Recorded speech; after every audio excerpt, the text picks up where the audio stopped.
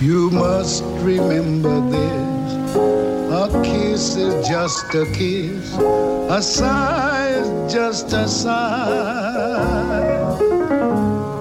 The fundamental things apply as time goes by. Of all the podcasts in all the web, you chose to listen to mine. Play it again, Sam. The world will always welcome lovers as time goes by. Hello, good afternoon, Marlow. Hello, the web. How are we all today? Yes, it's Sam here, Sam Sethi on Marlow FM. And today I'm joined by my good friend and long-time friend, actually, Peter Jones. Hello, Peter. Hi there, Sam. Thank you very much for inviting me along. Oh, pleasure. No, this is not the 6'2" VC dragon, I would call him. Dragon, isn't it? With big feet. With big feet, okay. Peter Jones, that Peter Jones does live in Marlow, but this is the more famous Peter Jones, I would say. So, Peter, who are you and what do you do? So I'm a combination of things. I'm an entrepreneur. I've set up a number of businesses. I'm an investor. I'm a connector of people, and I suppose together with all of that, also very passionate about technology. Okay, so you've got 3 current businesses that you're running today. Can you give us a flavour of who they are and what they do, and then we'll start there. Yeah, so Smart Anchor Ventures is an investment business, so we help people prepare and raise an investment. We invest as well, and again, predominantly in technology. The interesting thing about that is it's much more about regional investment rather than sort of focused on London. And then I have Trusted Network, which I've been running for 6 years. And that's an investment come networking club where it's basically bringing together investors, family offices, high net worth individuals, entrepreneurs, and sort of corporate executives from multiple sectors that just want to give a little bit back to the technology community, meet some interesting people, look at investment opportunities. And then the third is not a business, but it's a passion around education. So looking at how do we change the education system for the future, because I think it's flawed at the moment, and working with some really interesting people around that. So yeah, that's my time at the moment. Okay, so today's show is going to be all about really venture capital. How do you raise it? How did you get into that market? What are the opportunities around today? What's the exciting space that we're looking at? We're going to be talking as well after the news about all the new IPOs that have currently happened, the Lyft, the Pinterest one just going on, Uber just announced theirs today.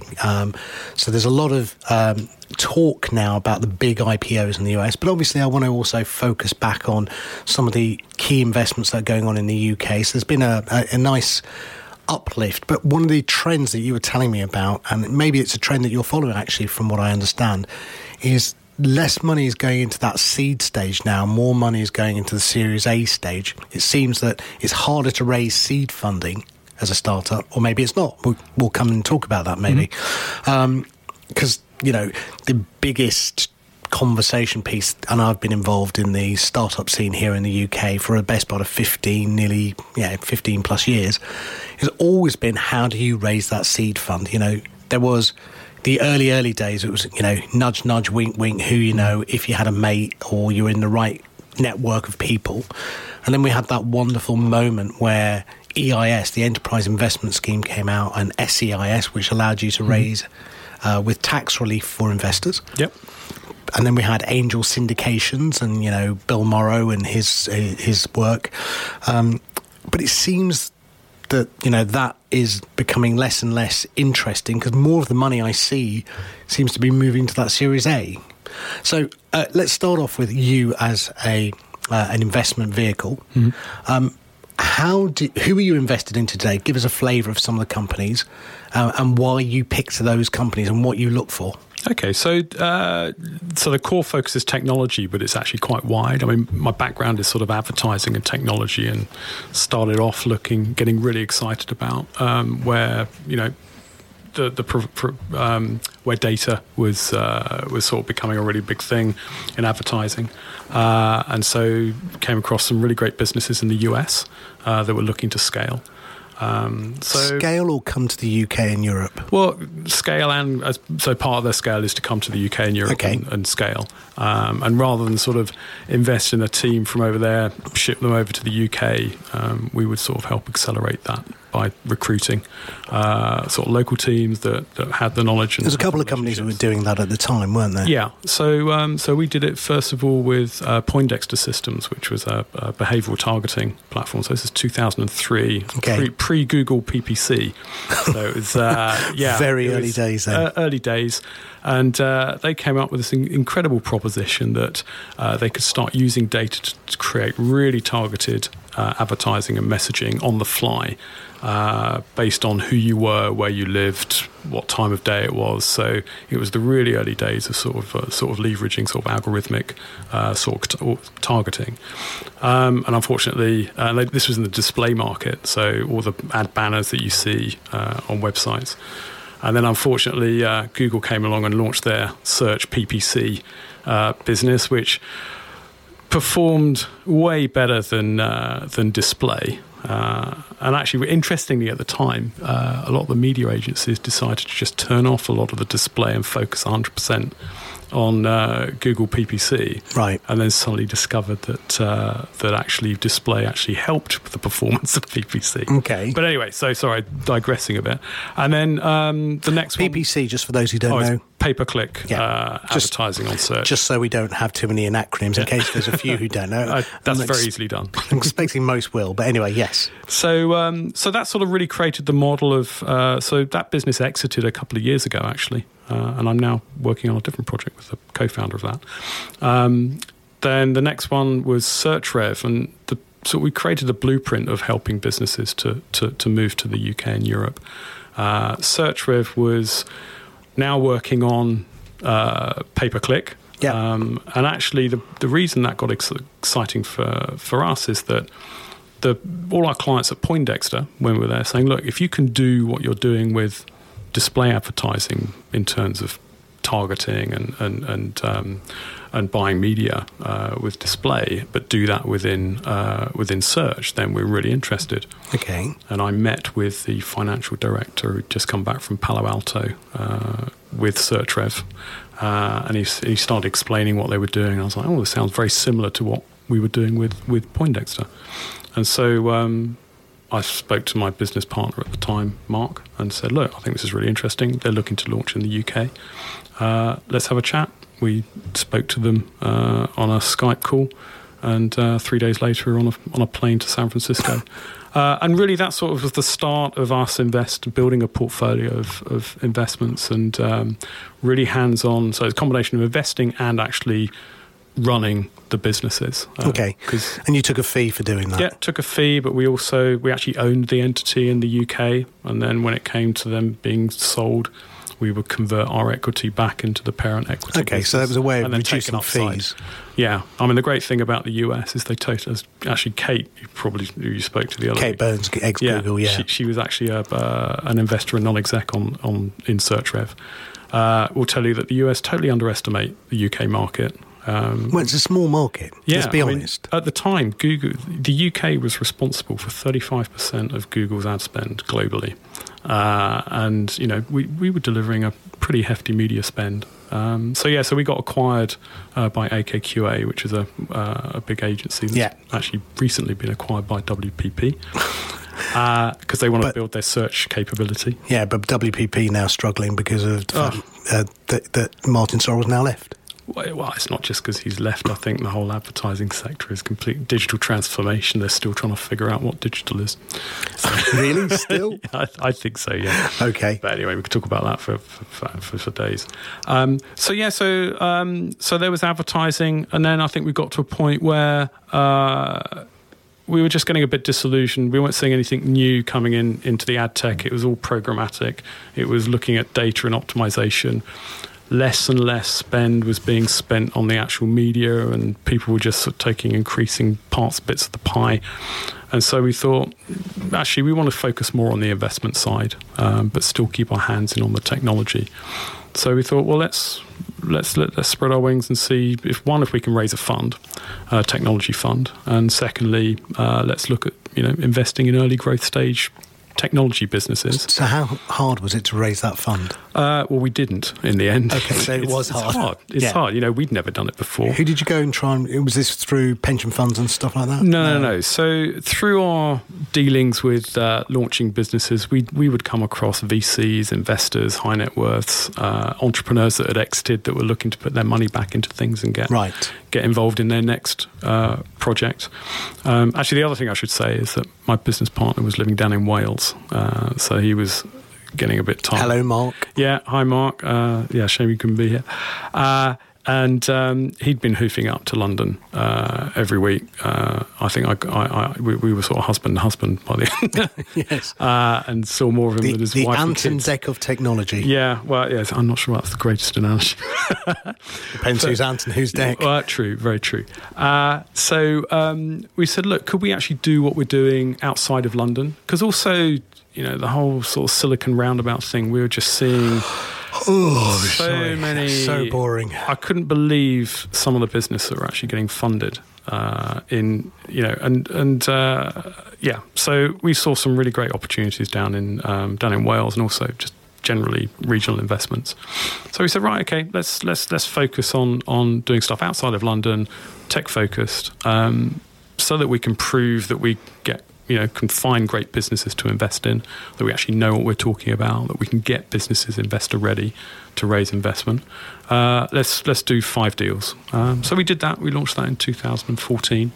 Our first investment was with a company called Nudged, which was a health and well-being business. So they would actually capture data that would then allow you to set a goal in terms of your health and well-being. That could be, I'm going to run a marathon, or I just want to make sure that my sleep routine is better. And what year was this? This was in 2014. Right, okay. So quite early, because now we're in this hiatus of those type of apps with Calm and, absolutely. And I suppose that's been one of our challenges, is like Poindexter. I think we were probably behavioural targeting in 2003.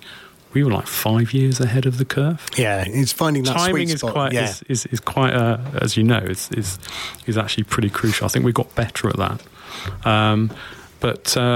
Nudge was our first one. Second one was a company called Tasio, which was a recruitment technology. So again, it's where there was big data, so technologies that we could see could scale. So they weren't just sort of niche regional sort of opportunities. Third one was Perpetual, which was a really cool still is a cool clean tech battery power management platform. Because they're quite niche.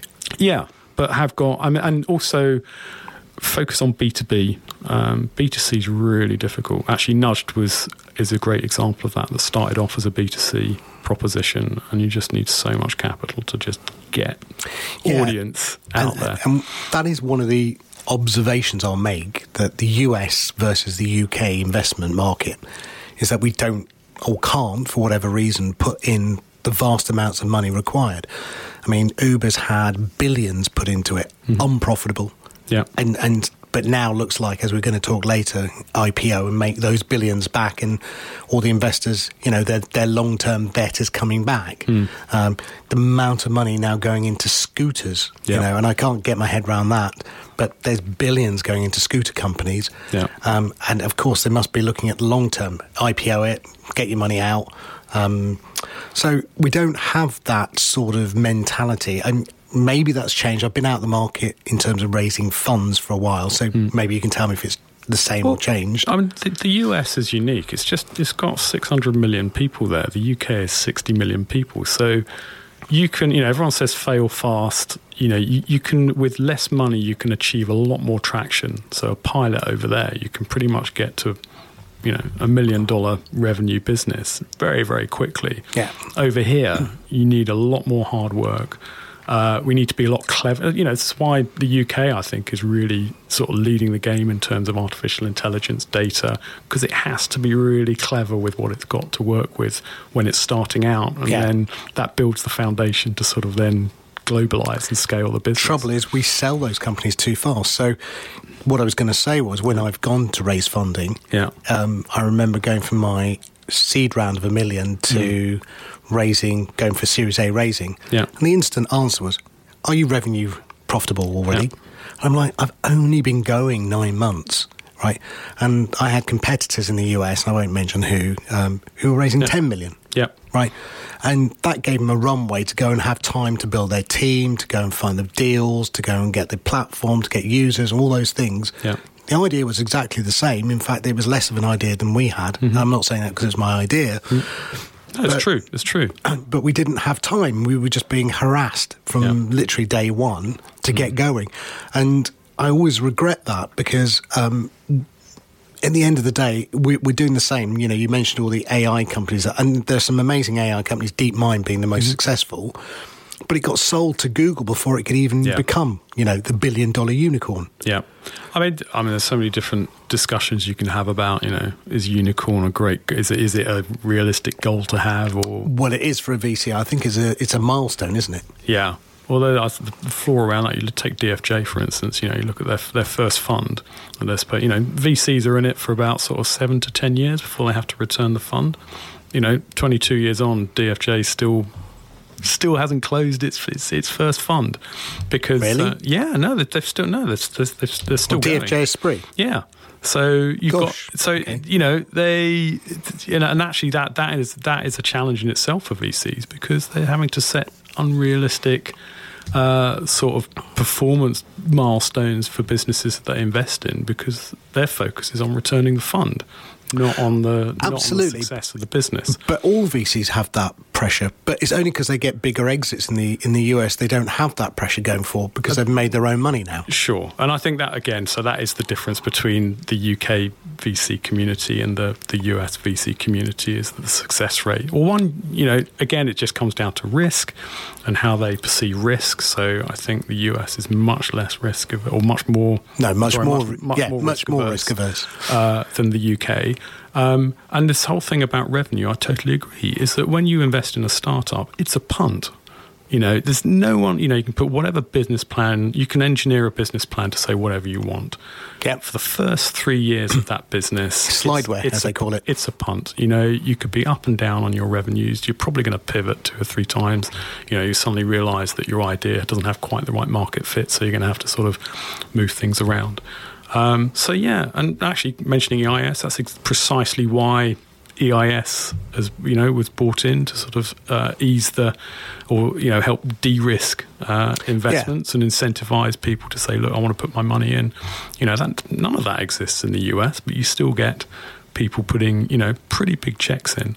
I think the other thing is also, if you look at the support network, there's a law firm that I'm working with, WSGR, which was Google's law firm.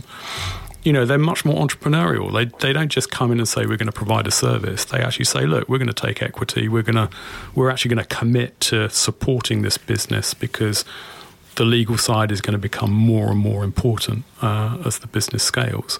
So they actually create an environment that, not just with capital, but with expertise, with resource and whatever, people are much more willing to sort of take equity rather than cash, and sort of say, look, let's just get the business grounded and get the foundations right, build some audience, and then we'll worry about the revenue later.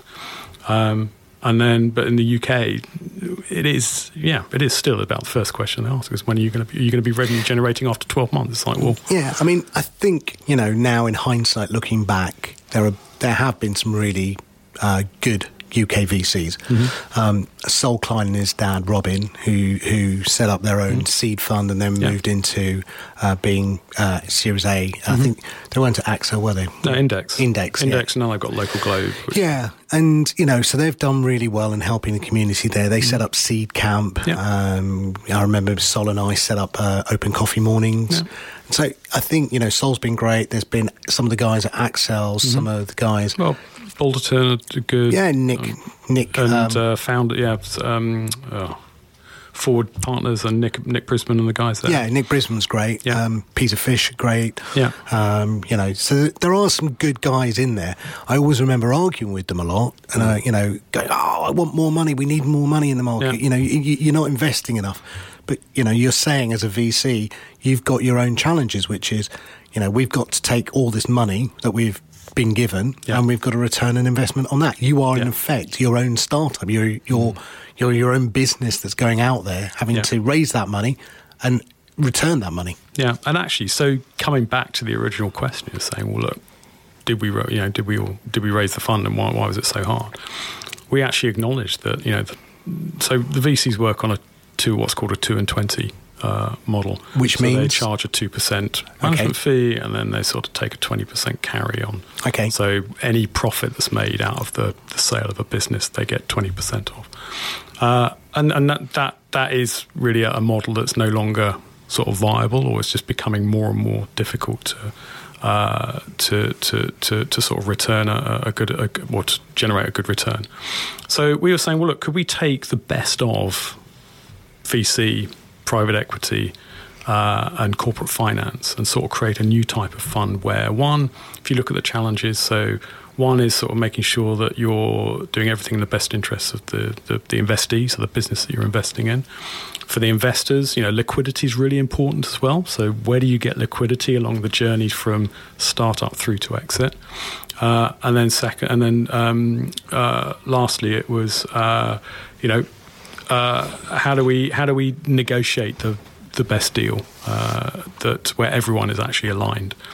So the model that we came up with was to sort of create almost like a cornerstone fund where, rather than actually have LPs, we'd create a limited company and just raise 15 to 20 million to put into on the balance sheet, and then invest from the balance sheet as a lead investor. Right. We would put a maximum of 20% of the round in. So if it was 5 million, we'd put 1.5 million in, and then we'd go out and raise co-investment from VCs. So you're de-risking it. Exactly, yeah. And then once that had been done, then along the way there were different sort of potential liquidity events. So exits for you or for the entrepreneur? No, so this would be pre-exit. So we're saying, look, let's say it's a 7-year life cycle to exit that we're aiming for. 3 years in, you might have some investors that say, look, we want the opportunity to get out, or certainly to liquidate some of our exposure. So we say, well, look, there's secondary markets. So now secondary markets. So this is where, as a private business, you're able to offer your equity in the business to other potential investors and take whatever upside in terms of the valuation that you came in at and where it is at that point in time. So we're seeing a number of secondary market exchanges now being launched in the market. I mean, this is something that's happening in the US. It's been happening in the US for years. You look at Facebook before they IPO'd, and there was a lot of sort of grey market trading going on. That's something that was very, very difficult until recently to do in the UK. Yeah, I mean, there's also, and again, when we talk about in this section after the news, talk about how there are new forms of funding. I want to come back to that liquidity, but also talk about ICOs and STOs, which are internet coin offerings, as opposed to exiting on the New York Stock Exchange, and we're going to talk about IPOs. So the bit after news I really want to cover is IPOs, STOs, ICOs, and those means of exiting out of your business with a liquidity element. Yeah.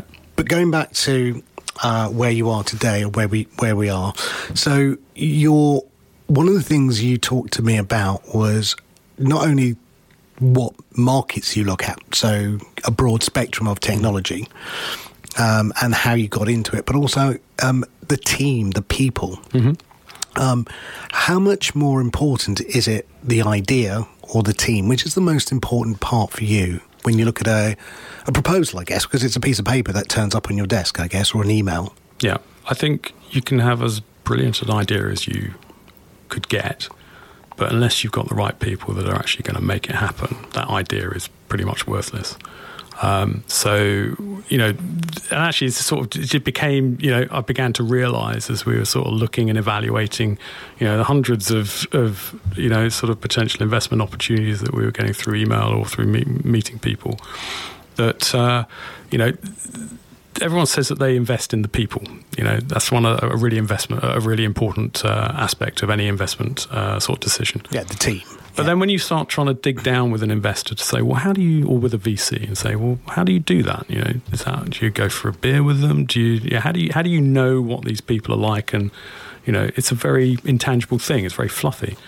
And so I was thinking, how do we de-risk our investments in the due diligence process by figuring out who these people really are? Because the most important sort of characteristic you need to figure out is not when everything's going well, but when their back's really against the wall, where they're running out of money, or they're suddenly seeing that the market's not quite what they were expecting it to be, or their product wasn't the right market fit. And actually, we've had a couple of investments where the CEO was ended up going totally off track. One we had to unfortunately move the CEO out, and the other one that we parted company. And I was thinking, well, what are the characteristics? What do we call this? And I think culture was the main sort of area that we had to sort of focus on. So how do we articulate who the business is and who the founders are, as opposed to what? So Smart Anchor basically has an investor readiness program that we take all of our clients through. So that's everything from how do you create a proposition, articulate what you do, what your objectives are, what the product is in a way that can be very quickly and easily understood. But very little of that, got one page on the team with a photo and a title and a LinkedIn profile maybe. It doesn't really sort of tell you about who the people are and who the team is. So we thought, wouldn't it be great if we could start evaluating that and then creating almost like a company culture Bible that you could hand over to an investor and say, within 5 minutes, they get a real feel for what their values are, what their their core objectives are from a behaviour and value point of view is. And that then gives you a much fuller picture of who and what you're investing in and what the investment opportunity is. And you can start making much more informed about whether you're confident that the team has actually got what it needs to actually take the business from startup to growth and through to exit. So, I started looking at a number of tools out there or a number of methodologies and whether we had to develop methodologies. But yeah, it's absolutely, people are absolutely key. And I think you're beginning to see now, suddenly looking at culture, you're seeing a lot of VCs. So Albion and now have just written a big paper on the importance of company culture when they make an investment decision. I think Excel are doing it. I think Esprit are now. And why is that important? Why is the company culture? You look at, Kaepernick at Uber. The culture he built was a bro culture. Yeah, break it, do it. Go mad. It was like the Wolf of Wall Street type mentality. And there's nothing wrong with that. But if you look at because I don't think Uber would be the company Uber is without it. No, absolutely. But although Uber have had their issues, and I think the issues is that you've got to make sure that the people that you've got in your team are a match for the culture that you want to develop as a business. Okay. So it doesn't have to be a happy business where everyone's really lovely to each other and it's nice, warm and cuddly.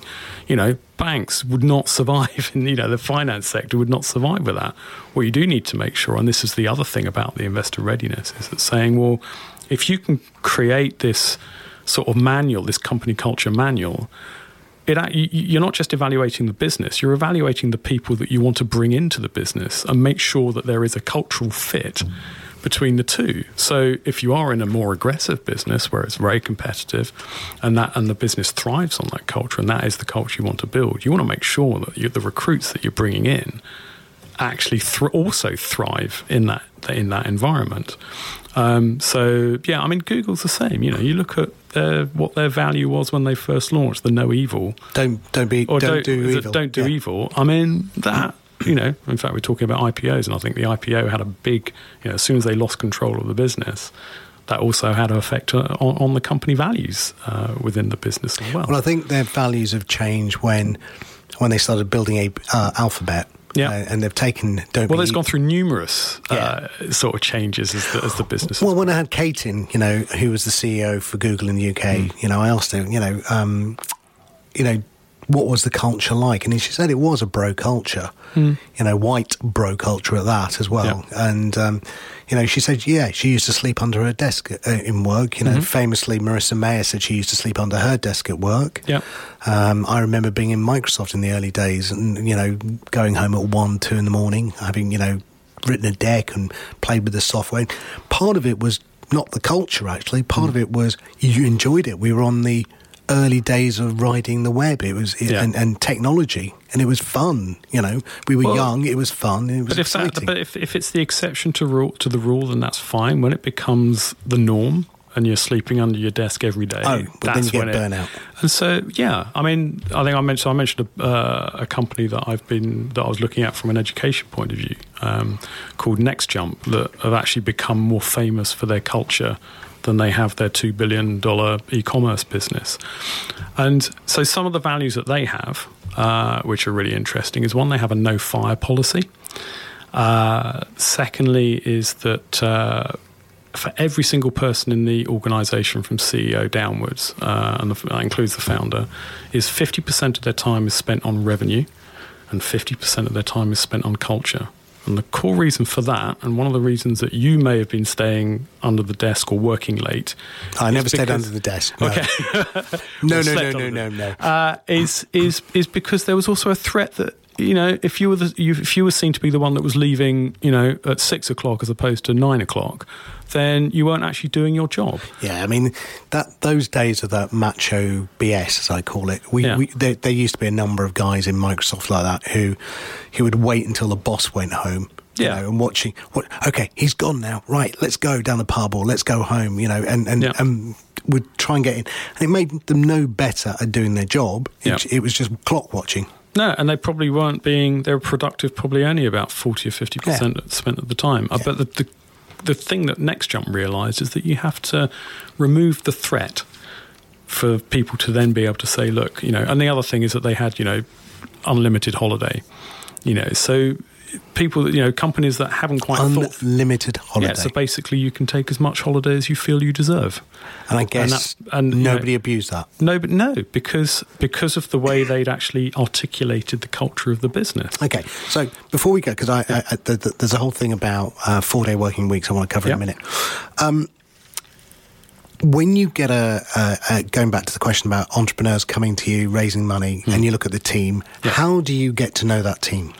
So, initially it is. So, unlike a lot of VCs, Mark and I are very hands-on. So, it's not just the funding that we enjoy, it's actually, we want to build great businesses and actually, take the years of experience that we've sort of gained through either launching our own businesses or helping other businesses set up and exit, and then apply that to the new upcoming entrepreneurs.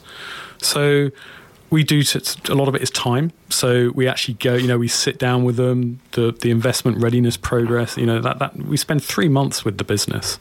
And in that process, you're helping them with the deck, you're helping them with the interview techniques. What are you doing? Exactly. So it's deck, it's helping them to articulate what the business is, because they may, if you look at their initial deck and you just, a lot of the time you're still asking why, they still find it difficult to answer the why question. And why is it important? Why does that matter? Yeah, whenever I advise startups, I say you have to ask 5 questions actually. Who you are, what you do, why you're doing it, how you're going to do it, and when you're going to exit. Yeah.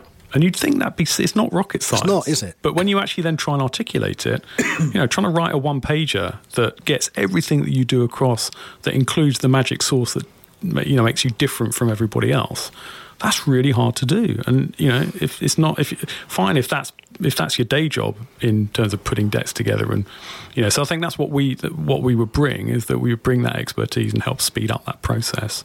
And at the same time, it's collaboration at the end of the day. We're eyes coming in from the outside that a lot of the time are just pointing out the obvious and saying, right, okay, this is how we can articulate it. So once we've actually got them ready, then we sort of go out on sales. So we go out and see how they pitch, both from an investment point of view and from a commercial point of view. And then we can come back and feedback and look at that. And then, recruitment, how do they act when they're actually recruiting? What sort of question, how are they portraying their business as a place to work? So there's a combination of all those things. But again, it's sort of really fluffy. There's nothing you can really how do you measure that so that you can then as a person that helps, or as an entity that helps raise investment, repeat that so that you can sort of continually de-risk investments through more accurately assessing people's culture and values, or businesses' culture and values. So we started looking at a number of tools. So one is called the Happiness Index. Mm-hmm. So this is basically a platform that has a number of survey questions that sort of, that makes it very easy and unthreatening for founders, people within the business, to start documenting, how they're feeling, what, issues that they have, great things that they're doing, their productivity. So we can start creating metrics and start, creating benchmarks that we say, well, look, unless they've got these 5 things that we're seeing as a trend, there's going to be an issue. We need to either address it, or we just say no. This is something that's very difficult to sort of change. There's a really interesting, there's one of our investors who is a coaching consultant, came up with this methodology called visual metaphors at work, where she, because actually articulating things is very difficult. Someone asks you a straight question saying, explain what your business is and what you're doing now. You can get sort of word block. So she's created a methodology that uses objects, where you depersonalize everything. Give me an example. So, for instance, at a corporate level, if you want to find out about a business and you've got the CEO, the CFO, various managers around the table, you can have your narcissistic CEO, you can have a really quiet CFO, you can have a really fun COO. When they try and talk to each other, probably the narcissist will basically dominate the conversation. How do you put everyone on a level playing field so you get a really meaningful and objective view of what the business is? So Chechen will basically put 10 objects on the table and go around the table and say, right, if your business was any one of these objects now, tell me what which object it is and why. And so what it does is it depersonalizes everything, because everyone is now focused on the object on the table as opposed to the person that they're talking to. And also it inspires words and descriptions. And so suddenly you get around the table, and within a very short space of time, it's an icebreaker, you've opened up the way to sort of have a conversation. And so we were looking to use the same method to start saying, well, how do you articulate culture? So if you look at your company's culture now, which painting or which object would you choose that most closely describes your business culture now and the values? And then you can say, well, actually, which object now describes the one that you want it to be? And so then you start defining it. It makes it a lot easier to define. Yeah, you're depersonalizing it fundamentally. Exactly. So, and then also it can be used, there's a lot of family psychology around it. So I think there's the Lego psychologists use Lego with families to sort of say, you have the little Lego people that say, if this was your family, what would it look like? Yeah. And again, it depersonalizes it. So that would basically help us to, one, just articulate the business, and then using the happiness. So that's sort of just getting the foundations right and the values. And then Happiness Index is a tool to then say, well, how do we then execute that and actually start measuring it on a more regular basis? Okay, because the American Constitution is life, liberty, and the pursuit of happiness. Yeah. Not the pursuit of money. No, exactly. And actually, happiness seems to be another really, we talk about health and well-being. In 2014, well now, it's health and well-being. Everyone's talking about happiness and purpose in work, whether you're an entrepreneur, a startup, or a corporate Well, the business. old expression, live to work, work to live. Yeah, exactly. Well, everyone says it, but how many people are actually living it? Okay, so I'll say why, in my humble opinion, is because of Maslow's hierarchy of need. You can only be liberated to do those things when you've gone beyond the certain key metrics, basic hunger, basic needs, so you've got enough money to stop and give it the, now I can de-stress a little bit. Now I can look around. Yeah, actually, you know what? More money is not going to make me any happier.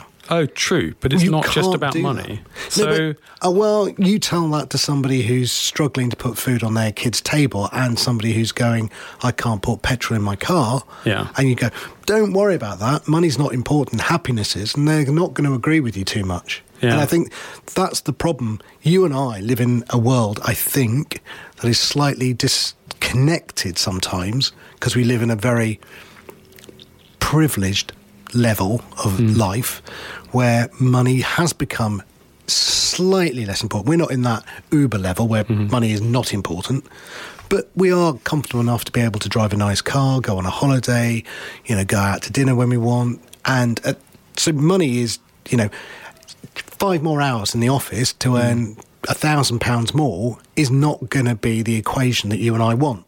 Yeah. Because I'd rather spend 5 more hours with my partner, same as you, or my kids, than that 5 hours in an office. So I think sometimes the happiness index is brilliant and I like it, but I think we also have to be cognizant that's only open to several people who reach a certain level. But so there, I think, is the opportunity, is that I think every single business that operates globally should have a definition of their culture so that it addresses that if there is someone that isn't able to put food on the table and they're an employee of your company, everyone from the cleaner upwards, everyone should have satisfaction in their job. I mean, we talk about education moving on, and I think, every single person on this planet has got potential. They have levels of competency. So why aren't they, they should be rewarded relative to their competency and also encouraged and inspired. So I get the Maslow hierarchy of needs, but I think everyone should have a level of happiness. No, don't get me wrong. Even if you're doing that horrible job of cleaning, which I don't think anyone starts off in life going, that's my life goal. Yeah. But yeah, I agree. Make it as good and happy an environment for them to do it within, just as much as the AI engineer sat in their, wonderful, probably air-conditioned office, and put on a glass pedestal to make sure they're happy for everything they do. Yeah. No, I agree with that. So, okay, let's take a couple of... we slightly detoured, but it's fun. I like doing this. So... okay, so you've got an investment, it comes along, you look at the people, that's key, you look at the amount that they want to raise, so you go 20% in, you're not doing a full raise. What happens when it all goes wrong? What happens when... Because there's always I always say, one of the most important documents I ever wrote was a lawyer asked me to do, write the page when it goes wrong. Yeah, no, it's true. It's, because contracts and deals, they're there for worst case scenarios. Well, they should. It's not about when it's all going right, because that's not a problem. Yeah. So it's that eureka moment. Yay, I've just invented the greatest, latest new thing. I'm running around with my best mate. We're going to go and raise money. Yay, we've raised money. And then 6 months later or a year later or 2 years, whatever, it's not gone to plan. You've pivoted, you've done everything you should have done. You've tried to create the right culture. But you know what? You're going to have to lay that guy off. You're going to have to, reduce the salaries. You're going to have to cut people. What sort of character then do you find?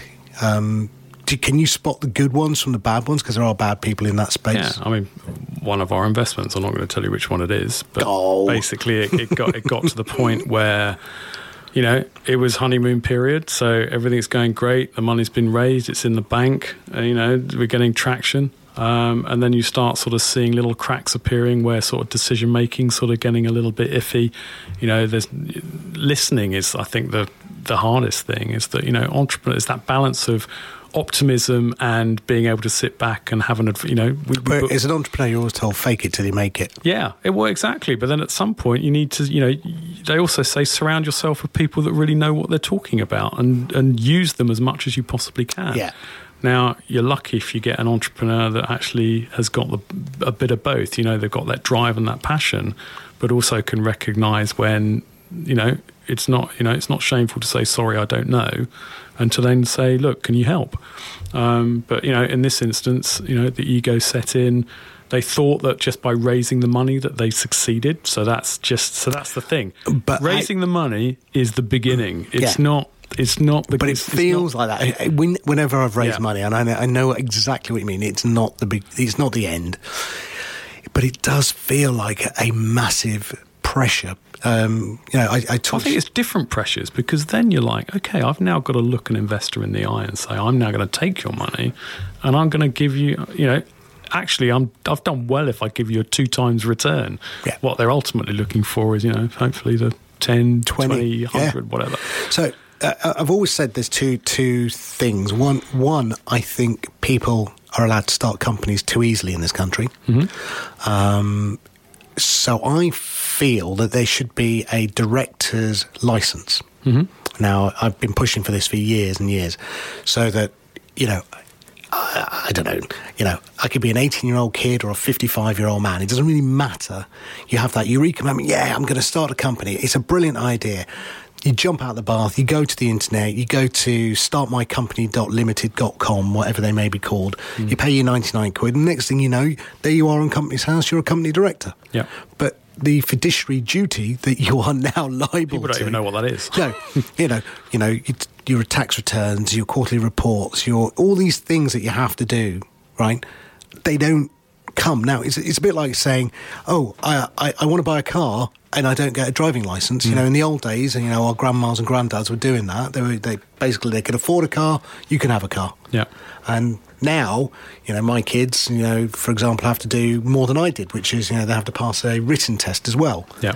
I firmly believe there should be a 1 day or a 1 week or an online course of some sort that says, before you start your company, go through this manual, whatever it may be, pass this simplish, road licence test, you get a certificate and a number.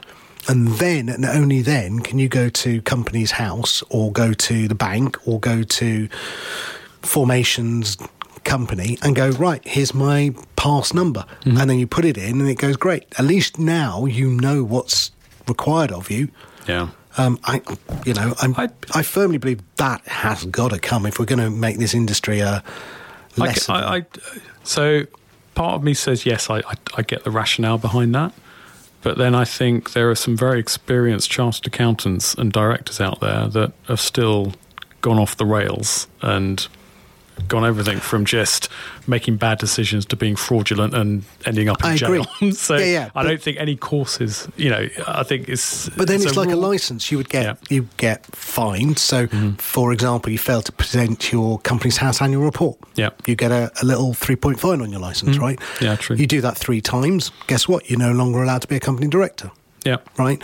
Or you start a company and you go bankrupt or you manage to misappropriate the money or whatever it may be, your license removed. Yeah. So you go along to an investor like yourself and you go, hey, Peter, I've got this really great company I want to start and I want to raise 10 million from you, whatever the number may be.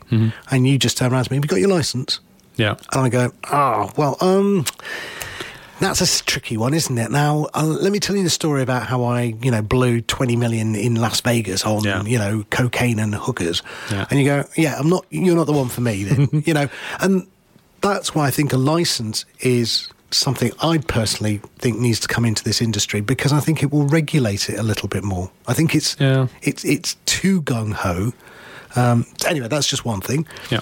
The other one we were talking about, and this is a role I think you take on. Raising money is extremely hard. Okay, it is. It's not a... The earlier, the harder it is as well. So a lot of...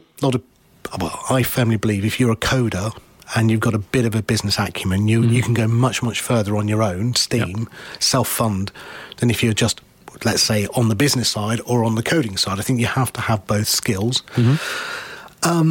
But one skill I think companies need to bring in, either external or internal, is the chief funding officer. Yeah, it's a skill, and it's like you'd bring a consultant in to say, well, I need to develop my strategy in this way. I'm good at leadership, operations, and whatever. You can't be a jack of all trades in that and be really good at it. So yeah, I totally agree.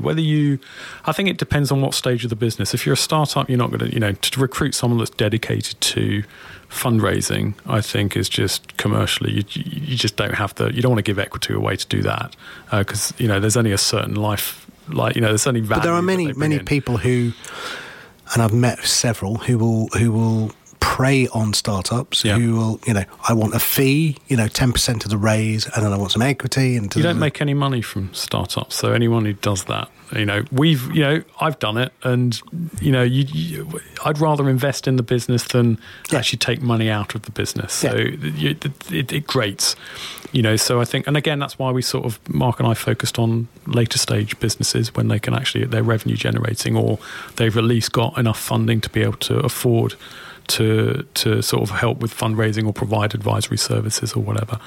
So but you're right. I think early stage. I mean, there is the argument that says that too much money is being raised. There's not enough pain in. Why do you need to raise $1 million to start? There's a lot of organic. I mean, there's a good friend of mine who's a member of Trusted, sold his 90 million advertising business to McCann's and was a 90% shareholder at the end of it. He basically built it up. He didn't need to, he worked at it. He managed to recruit.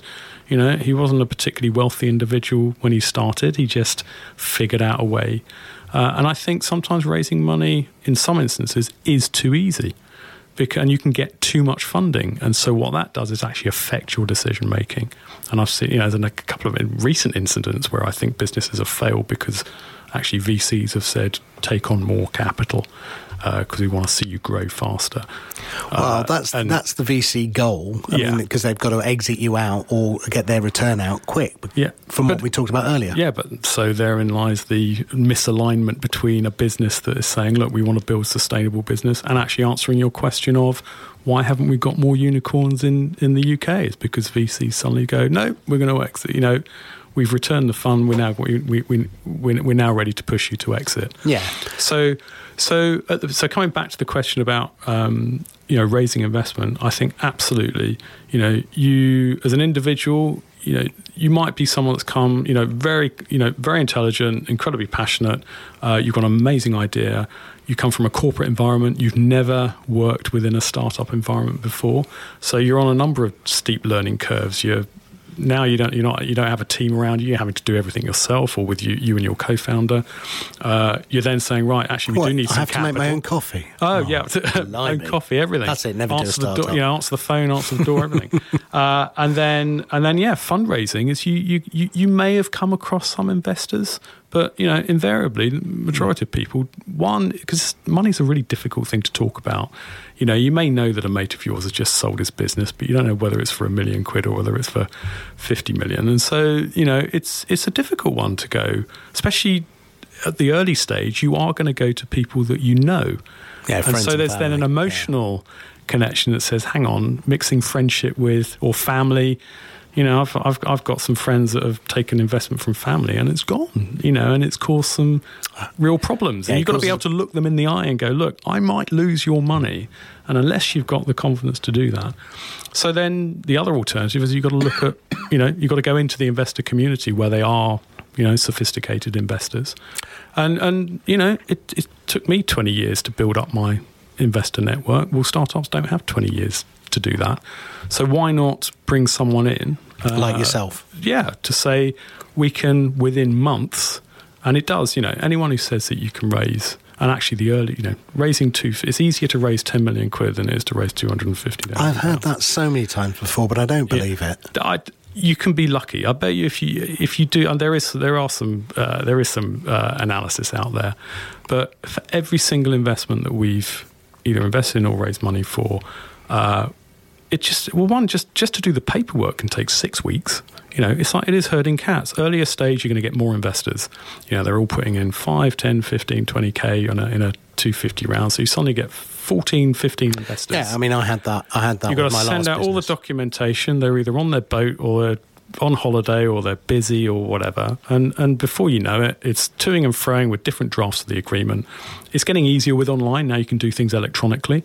But when you actually had to send physical copies out and get physical signatures and get them witnessed and whatever, there you go, 4 to 6 weeks disappears. Yep, I had before the money's in the bank. I had 14 investors in my last business. Yeah, and so just once you've even found them, so invariably you've got at least 100 to 150 initial investor meetings before you sort of whittle it down to sort of the 5, 10, 15 investors.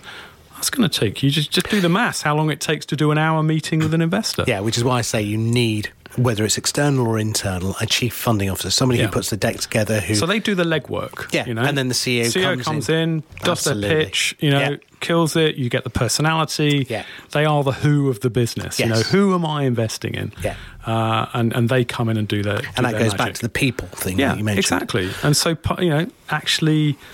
And again, sort of just trying to coach these people. You've got to strike that balance where you want their true personality and not a coached personality coming through. Yeah, and that must be hard as well, because it's a bit like a cookie cutter. You don't want to turn them into a drone that says the right words. Yeah. Not everyone's a natural presenter either. So no, you can tell I'm not, and so that's fine. No, not. But I have to be honest and say you helped me raise my money for Blog Nation. Yeah. So we had a really good relationship with Gemma. That actually didn't take that to 2 months. Yeah. So that was, to be honest, that was good going. It was. Shame Mr. Harrington stole it. Indeed. I have There's to get that out there. There's definitely a book. There's a book in there somewhere. Look, when we come back, we're fast approaching the news. When we come back, I want to start talking about. So we've talked a little bit about the company that you are, some of the examples. We haven't touched enough, I think, on the examples of companies you invest in, the success rates that you've had, how long it takes to exit companies, some of the new forms of funding that are coming out that we want to talk about. And also there was some interesting news about German companies coming into here, the 700 million, and then the big 4 IPOs that have happened recently. And I just want to get your take on, what you thought of them. So there's a lot going on in this market space right now. People say, with that B word, the Brexit word, it's all a little bit doom and gloom, and it feels it. But I do feel that there is there's a lot of capital out there. There is. And maybe there's too much capital chasing there is. too few good ideas. Yeah.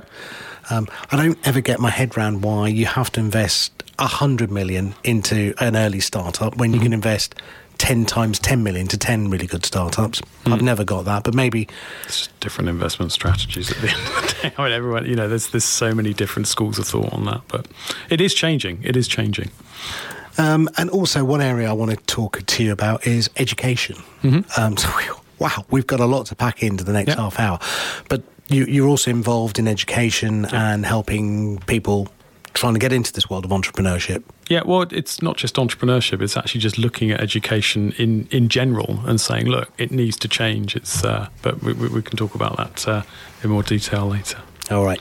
So we're fast approaching the news. We'll see you on the other side.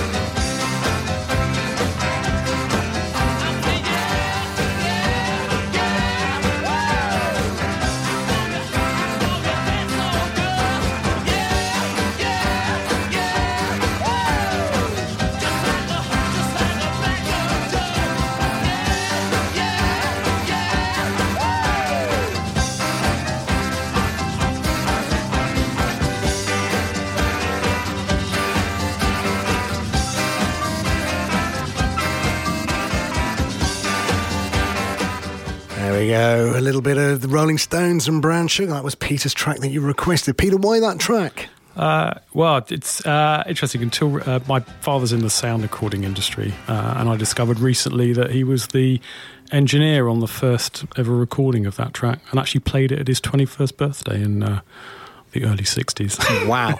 Yeah, there's something about those. They're all really short tracks as well, which is quite interesting to look at. Yeah, no, absolutely. So he was a sound recorder. Did you do any other things that you know? Yeah, so my grandfather set up the sound business. It's the world's oldest sound engineering business. Where's it based? 90 years old. It's in Wimbledon. Okay. My grandfather set up a studio in Morden. So he'd love to come in here and play. Oh yeah, well unfortunately he's no longer with us. But not your grandfather, your father. Oh yeah, no, absolutely. But my grandfather set up a record label called Oak Records, and it was basically the preferred sort of studio for doing demos. So we had for bands like The Who, The Bee Gees, Rolling Stones. Really? Yeah. Wow. So and you probably didn't even know any of them. I wasn't even alive for some of that. So thank you, Sam. Yeah, he looks younger than he is. No, yes, he does. But yeah, and unfortunately, the studio doesn't exist anymore because technology no longer any need for big recording studios, but very much more on the sound engineering side. So now does all the sound for Glastonbury and oh really? Wow. Wimbledon Tennis Club, Lord's Cricket Ground, a lot of the big cathedrals. So specialist in sound design, basically. Gosh. So yeah, skills you never knew your parents had. I know, and I didn't go into the business. So much to his annoyance, maybe. Yeah, because the guy who set up Marlow FM is Tim Ashburner, and right. Tim, I think, is the head sound guy at the BBC. Oh right. So he did the Royal Wedding. He was the sound guy for the whole of the Royal Wedding. Oh right, okay. And he's got some great stories. So Archie Jones did all the sound for the outside broadcast for the Jubilee Royal Wedding. So it's a royal appointment company as well. So. Oh, nice. Well done, Mr. Jones. So he's done well. Yes. Okay, so we were talking to you, Peter, about the fact that you are a VC, a venture capitalist, you are an investment person. You help startups. You've moved, I guess it's fair to say, slightly more up the investment tree, more towards Series A now. Yeah, so raising investment Series A rather. Yeah, and providing external, what we call chief funding officer skills, helping them get themselves investor ready. Mm-hmm. You're looking at about 20% of the investment raise in terms of your risk factor. Yeah. And we said teams have to be important, so it's about the people.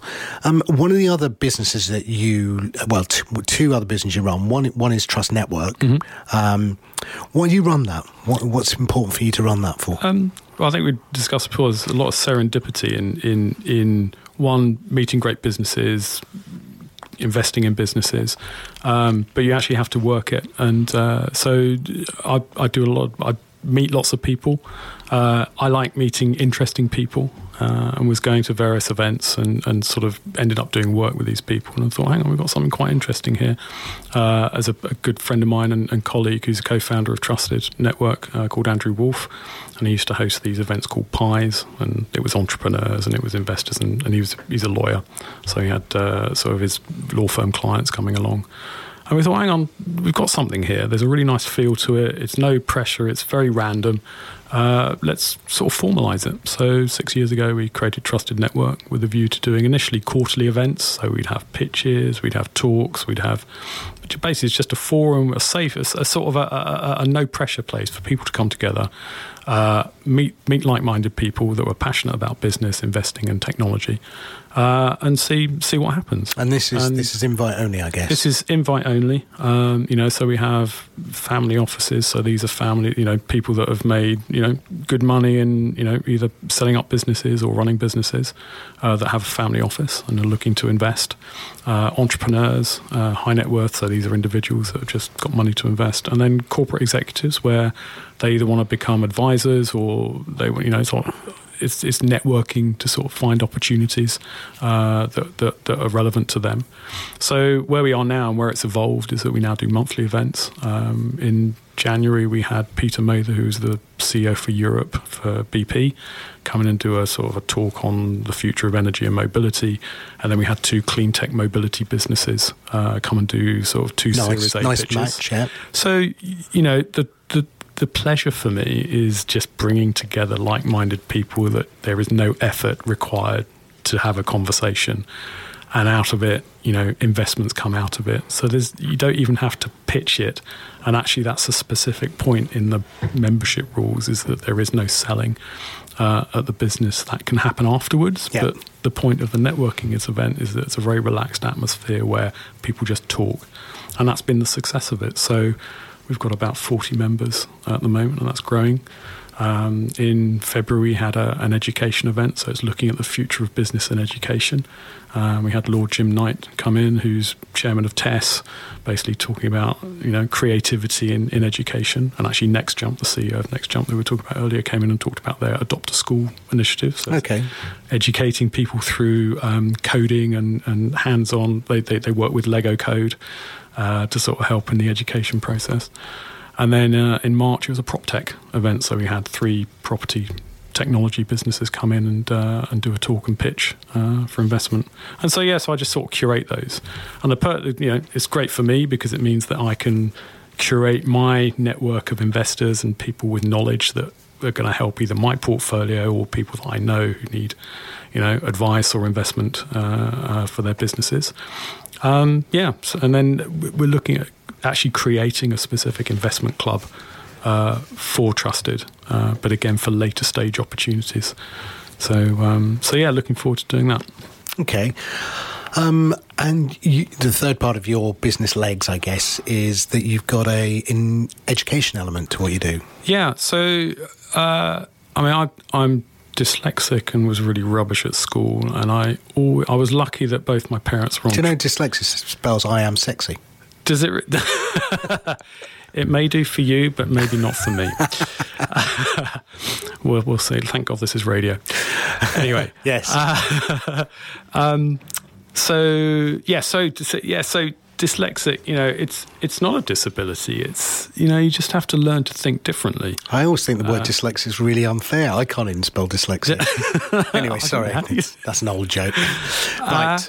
Yes, go on. I came to the conclusion that in sort of through education, I was just really bored at school. Just found it very difficult to learn because I had to be taught in a specific way. Put a textbook in front of me. I was like, what the hell's this? But draw something up on a board and draw a diagram or just give a context to it. Then I was like a sponge, and I figured to learn like that by myself. And I was thinking, well, teachers find it very difficult to inspire. They're trained academically, but have got very little experience of the big wide world and sort of working in business. And that's actually cool. How do you make decisions about your which O-levels or GCSEs or whatever you take when you don't actually have anything to judge it on? You're told that you need to do geography or maths or whatever without having a context. So I started getting more and more into sort of thinking that businesses need to take more responsibility in curating and sort of inspiring employees of the future. So I use the football club analogy. Real Madrid or Arsenal or Liverpool basically invest millions of pounds a year in their football academies.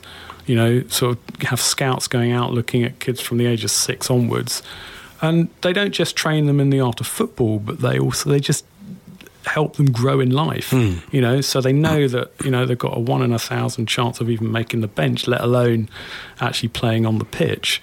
But so they know that they need to sort of educate them and inspire them in lots of different areas of their sort of passion and capability. So I started looking at how we could sort of get businesses more involved. I got involved with an organisation called Every Child Needs a Mentor, which Herman Stewart, who founded that, had a goal to get every child in the UK access to a mentor to guide them through, everything from, primary school all the way up through to sort of university. And then another organisation called Founders for Schools, which an amazing lady called Sherry Kutu, who was Reid Hoffman's, from LinkedIn's first investor and partner, and Reid's an investor in Founders for Schools. And that's about how you connect entrepreneurs with schools to then inspire kids to figure out, what do I want to do for a living, and what are my passions. But the challenge I was seeing is every time I went to speak to a business, it was like, well, do you want money? Do you want, what do you want us to do? And there was no real proposition that brought all of these different entities that were trying to help children in inspiring them. So I've started conversations with various people and suddenly figured out that other people realise that there are issues there.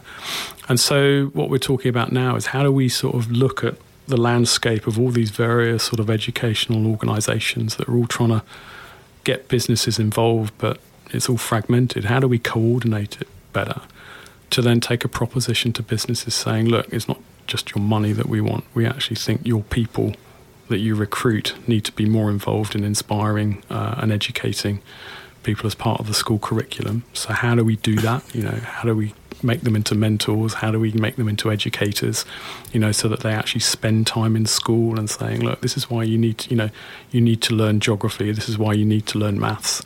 It's not just because you need to learn how to do fractions and do a formula. It's because you need to know how to design a car, or you need to know how to submit accounts, or all the life skills that you don't sort of learn until it's too late. And also in terms of just making decisions in terms of whether you want to go to university or not. Well, yeah, I mean, my daughter's just gone, and I have to say, had she got a strong passion for anything, I would have probably sent her something like Techstars in the US, Yeah, it's all left to chance at the moment, I think. It is left to chance, but that's because the school system was once designed to be, in the Victorian times, for the empire. So it was designed to create engineers. So, Pythagoras' theorem and learning all those things that we learnt. To the privileged few as well. Yes, but what they wanted to do was create bureaucrats. So learning those things. I mean, I've never used a cosine and a sine and a tangent since I left school. But those things were important because they wanted people to be engineers. They wanted to get people, and some of the other skills that were being taught, certainly in maths, was all about, being able to do admin. What we aren't doing, and it's a chicken meat egg scenario, is what we really want is what you said earlier. We want people to learn to code early. We want people to learn AI. We want people to learn all of those things. We want not people to learn how to remember things, rote fashion, but we want people to learn how to use contextual analysis. Now, that doesn't seem like a good thing for a 7-year-old. Maybe they have to learn the basics, but for teenagers, you look at my kids, they'll ask Alexa or Siri or for a question, and they get an answer back. What they've got to then do is take that answer and contextually understand the value of it and be able to then reuse it, and none of that is coming through at school that I'm aware of. Well, I think I suppose you're saying a similar thing to what the sort of where I'm going with this is that, one, you need to learn the academic element, but it's all being done in isolation. To me, the way I learned most effectively is actually just doing it and then understanding why I needed to do it a certain way. So then matching the theory with the actual doing. So it's all about vocational education. And again, this is where I think the businesses come in, because they're saying, so to me, maths really shouldn't be called maths at all. It should be called cash. Every child should get a 20 quid note when they go into class and come out with 50 quid, or with 5 quid, because failure is, you need to know the upsides as well as the downsides. And so there's not just an educational element, there's a psychological element, there's a life learning element to it. And so every single entertainment experience or experience you have in life, you should have an educational, or you should have learnt something. Why doesn't every film in the cinema, have, whether it's fact or fiction, you should come out having learnt something without even realising that you've learnt it. I think the role of film may be to entertain, and I'm not sure it's always. I'm not saying it's so. Again, it's not binary either. So everything that we do, and I think most random things that I do, I've learnt something from it that's become practical and something I've done in the future. Yeah, I mean, I think a lot of films do. I mean, one of my favourite films is A Wonderful Life. Yeah, that's got a great learning from it. Yeah. It's a great entertaining story, but it has a great learning. I think there are films like Fast and Furious that have some learnings in it, about family and bonding and friendship while they're shooting each other up and driving through mass car chases. But it's not just about life skills. I think it should also be about, so I'm not saying every film should have, tick the box and saying you've got to learn something from maths or language or life skill. It can have one or the other because, we're not always watching a Fast and Furious. We might be watching a It's a Wonderful Life. Yeah.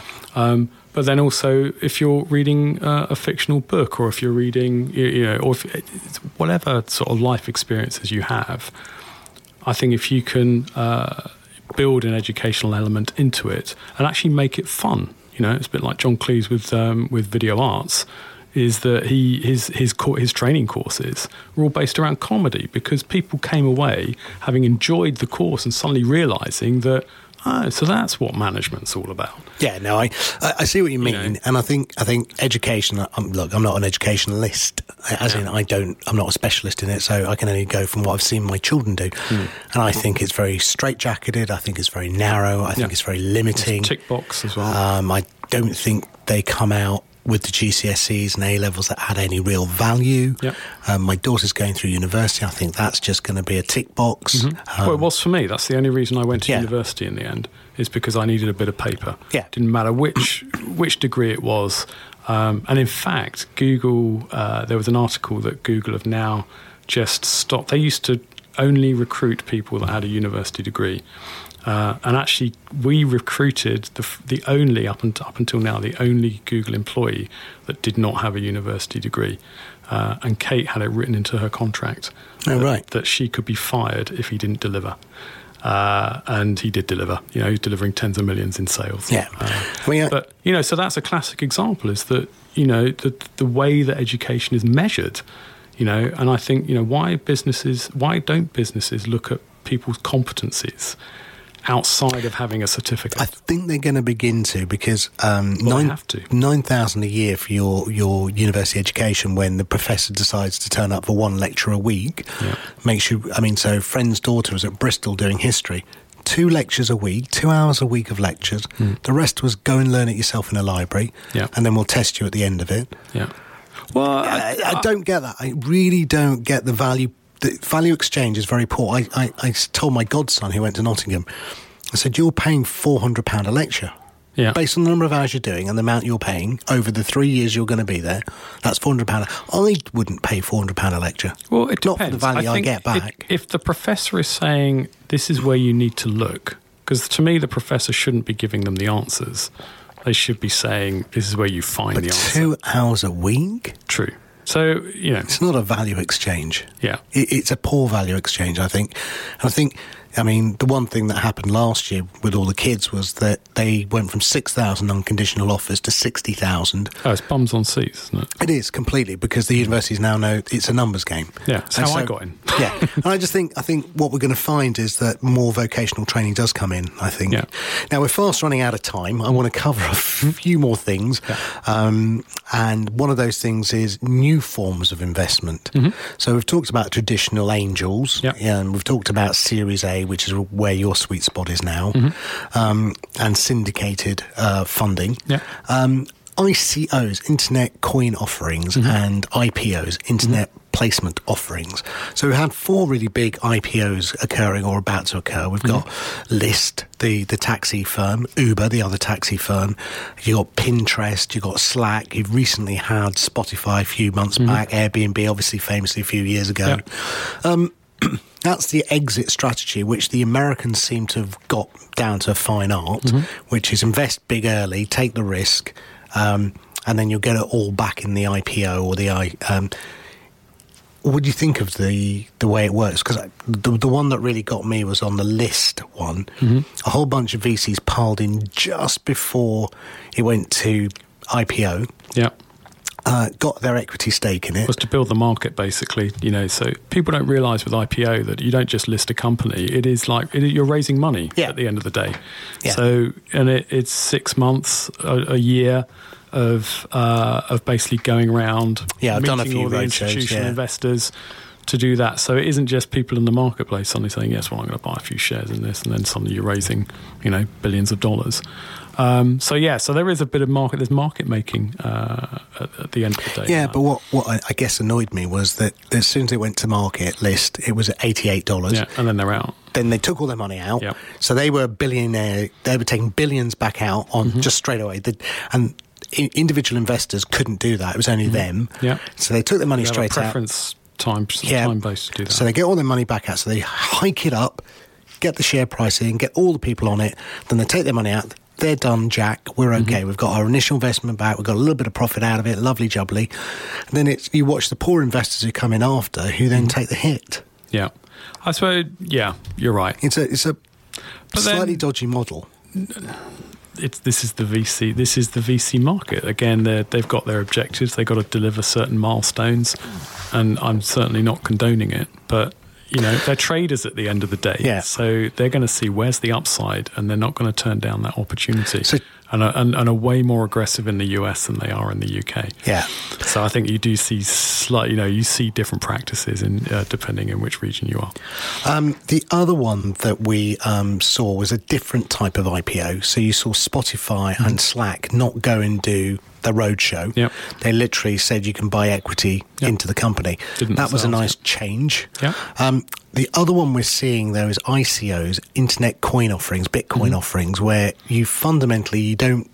So I had a show about blockchain, and the difference was with an IPO, you get equity and a voting right. Yep. With an ICO, you just get an equity with no voting right. So that's the difference. So I see what we're beginning to see is this model where, I guess, entrepreneurs don't want to liquidate their equity holding, their voting right, and they're moving away. So I think what we're beginning to see in the market is new forms of investment appearing. Yeah. I think China is going to be really interesting. India is going to be an interesting market. We're seeing big companies, Flipkart and Baidu, Alibaba, and so I think.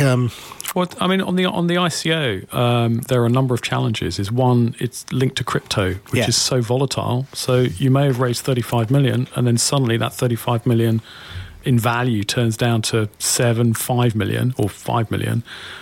And also, it's not tradable currency. You need to then convert that into fiat in order to be able to then use it within your business. So there are a number of. So ICO is not a particularly popular means of raising investment at the moment, but we'll see. It'll change. Yeah.